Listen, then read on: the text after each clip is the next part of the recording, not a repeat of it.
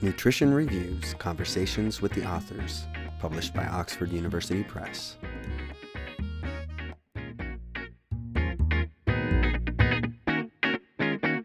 This month I have the pleasure of a conversation with Monica Liu and Anna Rangan from the Faculty of Science at the University of Sydney, along with their co-authors Leanne Wang and Margaret Allman Farinelli. They wrote a systematic review of the portion size norm of discretionary foods. Their paper examined one of the important tenets of nutritional sciences, and that is, how do we collect data on dietary intake? They present information about how researchers are measuring normal, appropriate, and preferred portions. And however, their conclusions are that we need more information on validated tools to assess portion size. And this is how dietary data are collected for 24-hour recalls, food frequency questionnaires, and even how people complete dietary records. I have a particular interest in this paper because I've done research myself on dietary methods. And I'm sure that our conversation will bring to light what drew these authors to writing this paper and how we'll stimulate future research to find better ways to collect dietary data. So let's start off with Monica. I know you're a doctoral student at the University of Sydney. Can you just tell us a little bit about yourself and why you decided to write this paper and do this type of research? Yes, hi Doc, thanks for having us here. I'm a third year PhD student at the University of Sydney, and Anna is my primary supervisor for my PhD.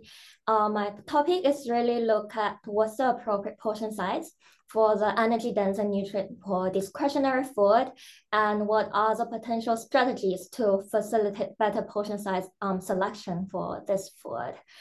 I decided to do my PhD on this topic is mainly because I did my master paper on the package size effect and looking at what's the effect of downsizing the package for those energy dense palatable food. And from here, I decided to look at more on how to find potential strategies to nudge consumers toward better portion size selection. I think that's really interesting because you're talking about not just about how to collect dietary data, but also how portion sizes influence what we consume, and even within the packaging of it, which is critically important as I buy my own snacks at times. Anna, can you tell us a little bit about yourself and your areas of research? I spoke to you earlier that I know you had a previous paper on food waste, which is another important topic in nutritional sciences these days with climate change and food availability, but tell us what else you do. Yeah, absolutely. So I trained as a dietitian, and I worked as a clinical and community dietitian for a few years. But after that, I sort of really found my passion more in research. I wanted to know more about, what's the evidence behind the recommendations that that we tell our patients, our clients. And yeah, I was really sort of keen to add to the evidence base, and so I went into research, went back, did my PhD, and I really it's more in the area of nutrition epidemiology, and in particular measuring how we measuring what people eat, basically. So really about dietary assessment methods, because I think that's absolutely critical. We need to know what people eat before we can sort of ask them to make any changes to improve their dietary intake.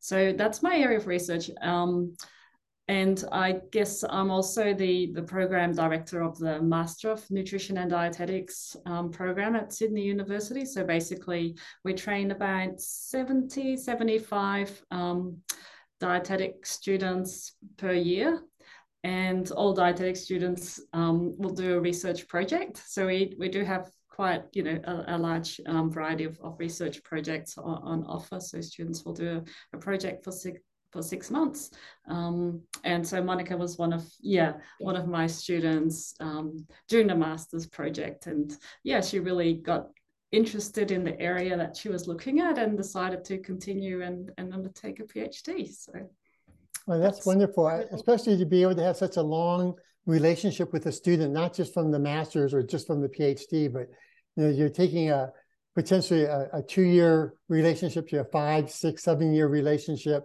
and vice versa. If it was just a doctoral student, it might be 4 years instead of 6 or 7 years for that. I find training students and working with students really important for the future of our science.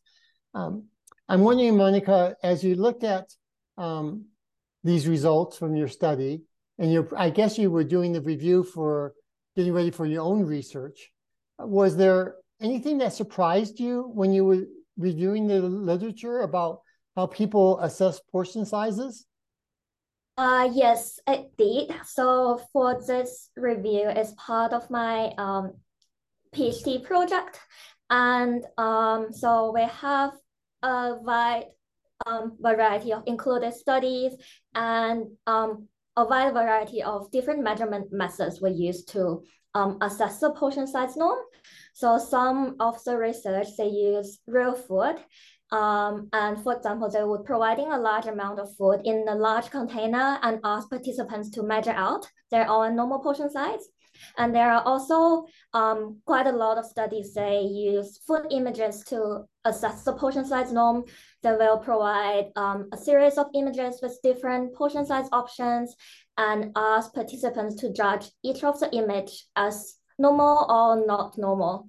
So the measurement method were very different across different studies. And also, because this research really looking at the unhealthy, energy-dense, nutrient-poor discretionary food only, we found a range of those food were included. Food like confectionery and candies and chocolates, and also savory snacks like potato crisps. They were most commonly included and measured. And also, after mapping all the literature, we identified 3 different forms of portion size norms that are normal portion size, appropriate portion size, and preferred portion size. And their definitions were all quite different. For example, for the normal, it's the amount that people normally consume in one sitting. And then for appropriate, it's the amount they consider as appropriate and what they should eat in one sitting. And for the preferred, it's more like the ideal portion size that they will feel satisfied with. So this really emphasizes we need to ask specific question to get the right information when we measure the portion size norm, as this can be all quite different. And also we noted for some of the studies that have measured normal portion size and appropriate portion size, we found out probably the appropriate portion size is smaller than the normal portion size. So which also indicate, especially for this food that are considered as unhealthy, people would normally eat more than what they think they should eat. Yes, so from a public health perspective, we really think it's hard to generalize the results at this moment because of the inconsistencies of the measurement tool used.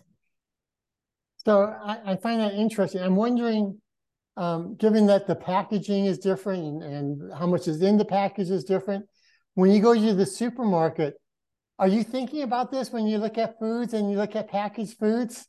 Is that like automatically now in your head that I need to consider how things are being presented to me in the supermarket?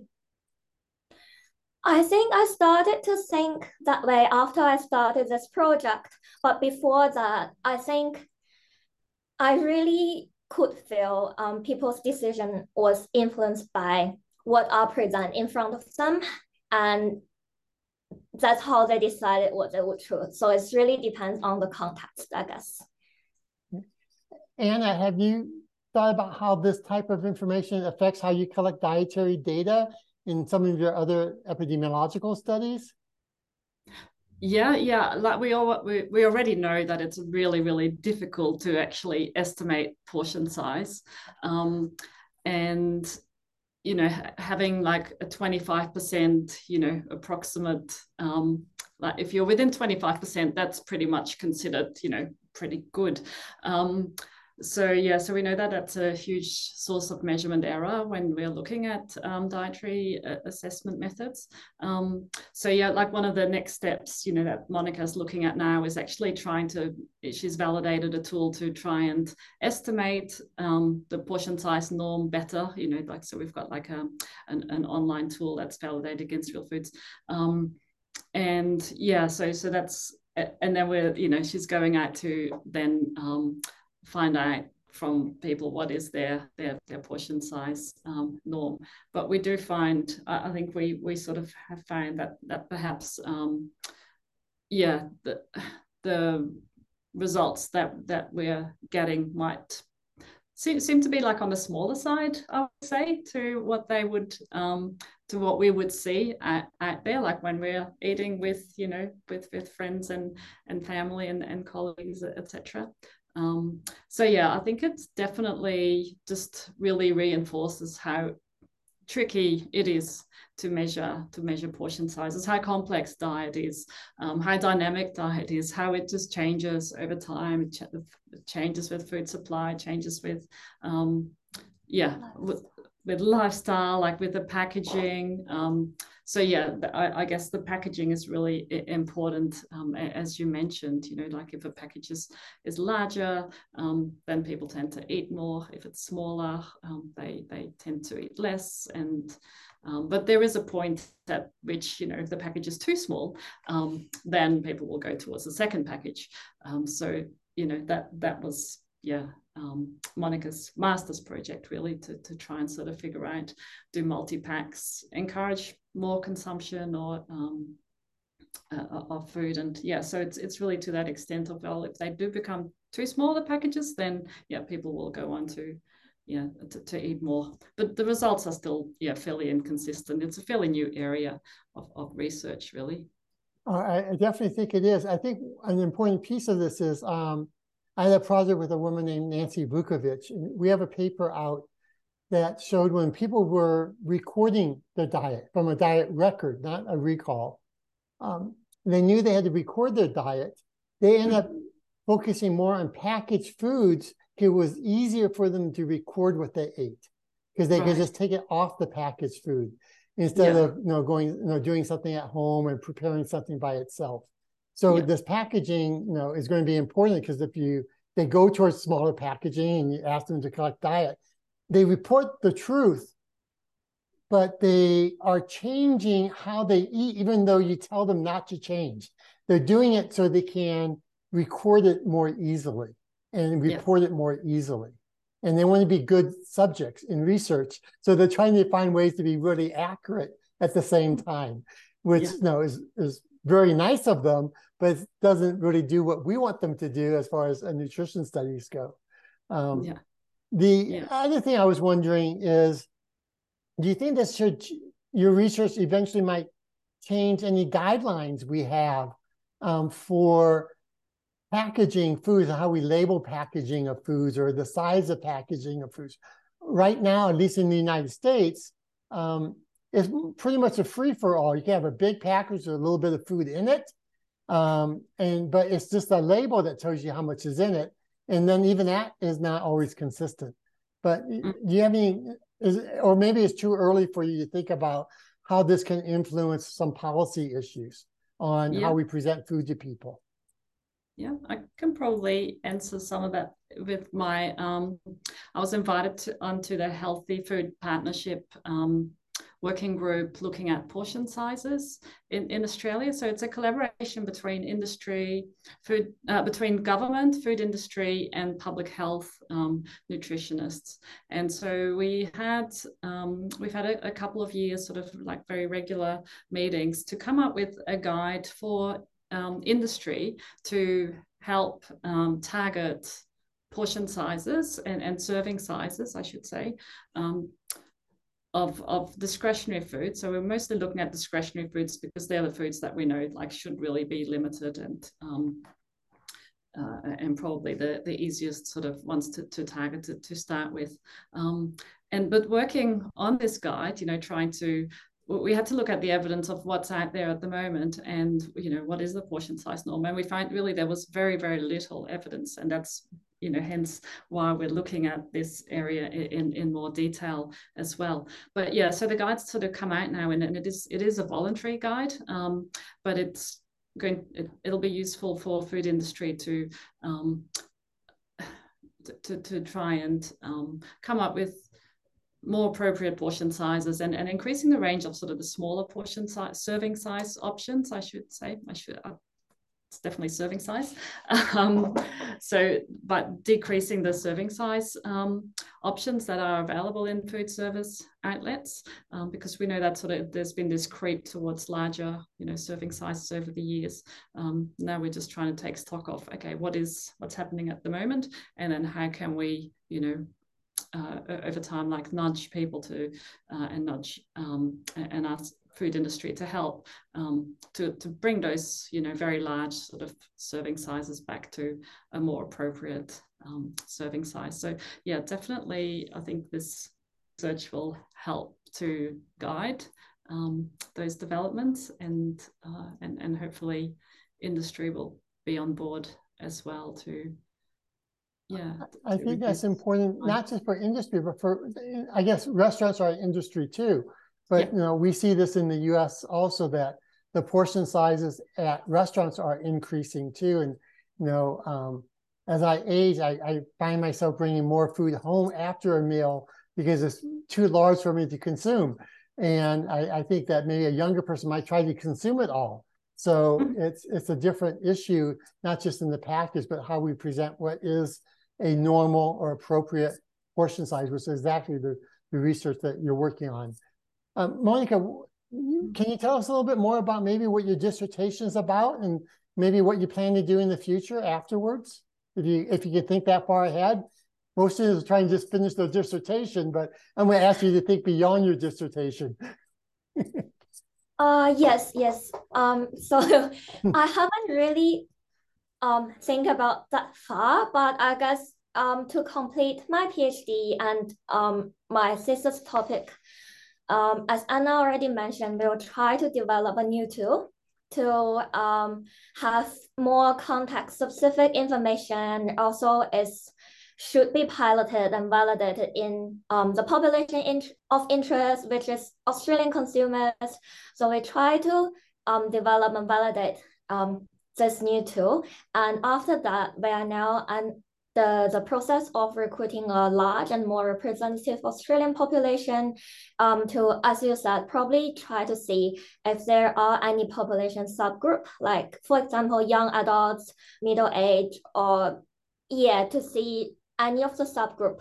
They could probably have higher portion size norm, and that's the group that should be potentially targeted. And we will hopefully to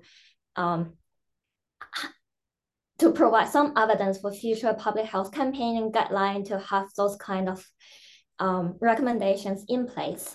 And also we were planning to do some qualitative studies, trying to understand more from consumer perspective, have their portion size norm change over time because of the food environment change.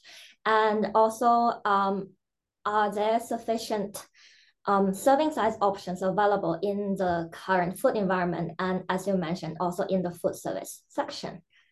So yes, that's really about my whole PhD journey. I haven't really think about that far after PhD, but I guess, I've been really enjoying doing research. I'll keep doing more research focused, evidence-based things in this area. Well, we definitely need people who are interested in dietary methods. Nutrition is such a broad area. People go into epigenomics and they go into, the chronic diseases, but everything as far as what I believe happens with an individual person or within communities, what do we eat? And we can measure the metabolic aspects of after we eat something, but we still have to be able to measure what we eat well to know those relationships. And also the biases that occur with dietary methods, because if underreporting occurs with people who have chronic diseases, then we have research studies that go towards the null, for example. So we had to figure out the better ways to collect dietary data to really understand the relationship with health. And that's, to me, the bottom line of what we are trying to do as nutritionists and dietitians. I do have just one other question for you, and that is, when we collect dietary data, I'm wondering if what the tool that you have, do you think it's going to be useful for other cultures, other countries outside of Australia? It sounds like you're doing really detailed and accurate research, both quantitatively and qualitatively, to create some of these assessment tools. But could they be used in the US? Could they be used in other places in the Pacific Islands? Or is it going to be very much specific to Australia? Yes, as we already mentioned, like our findings really reinforce how complex dietary intake data is, and especially for concepts like portion size norm, it couldn't be measured by any standardized approach. And that's why also from the findings from the review, we think the portion size norm is variable and it's really context specific. That's why for that tool, we try to focus on Australian population because of all the options we used were based on the package size available in Australian food context. But I guess for the survey structure and how the portion size norm related question formulated and the flow of the survey could be used in other contexts. But I guess the important thing to emphasize is all the options provided, the food type that is selected in the survey should be piloted in the population of interest to make sure we are not creating any bias beforehand that could be potentially social desirability bias and lead consumers to underreport even more, especially for those energy-dense food. I think it's really important. So it's not just the tool, but you actually are creating a methodology that other people can utilize in their own context when they're doing their own nutrition studies. And I think that's important to have the methodology, not just the tool, because I totally agree with you that, how people estimate intake is different. And there's even, for me, issues about over-reporting. When you go into certain communities that are poor or don't have much food insecurity, they might be the opposite of someone who underreports. They might try to over-report in order to demonstrate the lack of food that they have. They want to make sure that they don't want to look poor to a researcher necessarily. Well, I really appreciate the time that you both have taken with me today.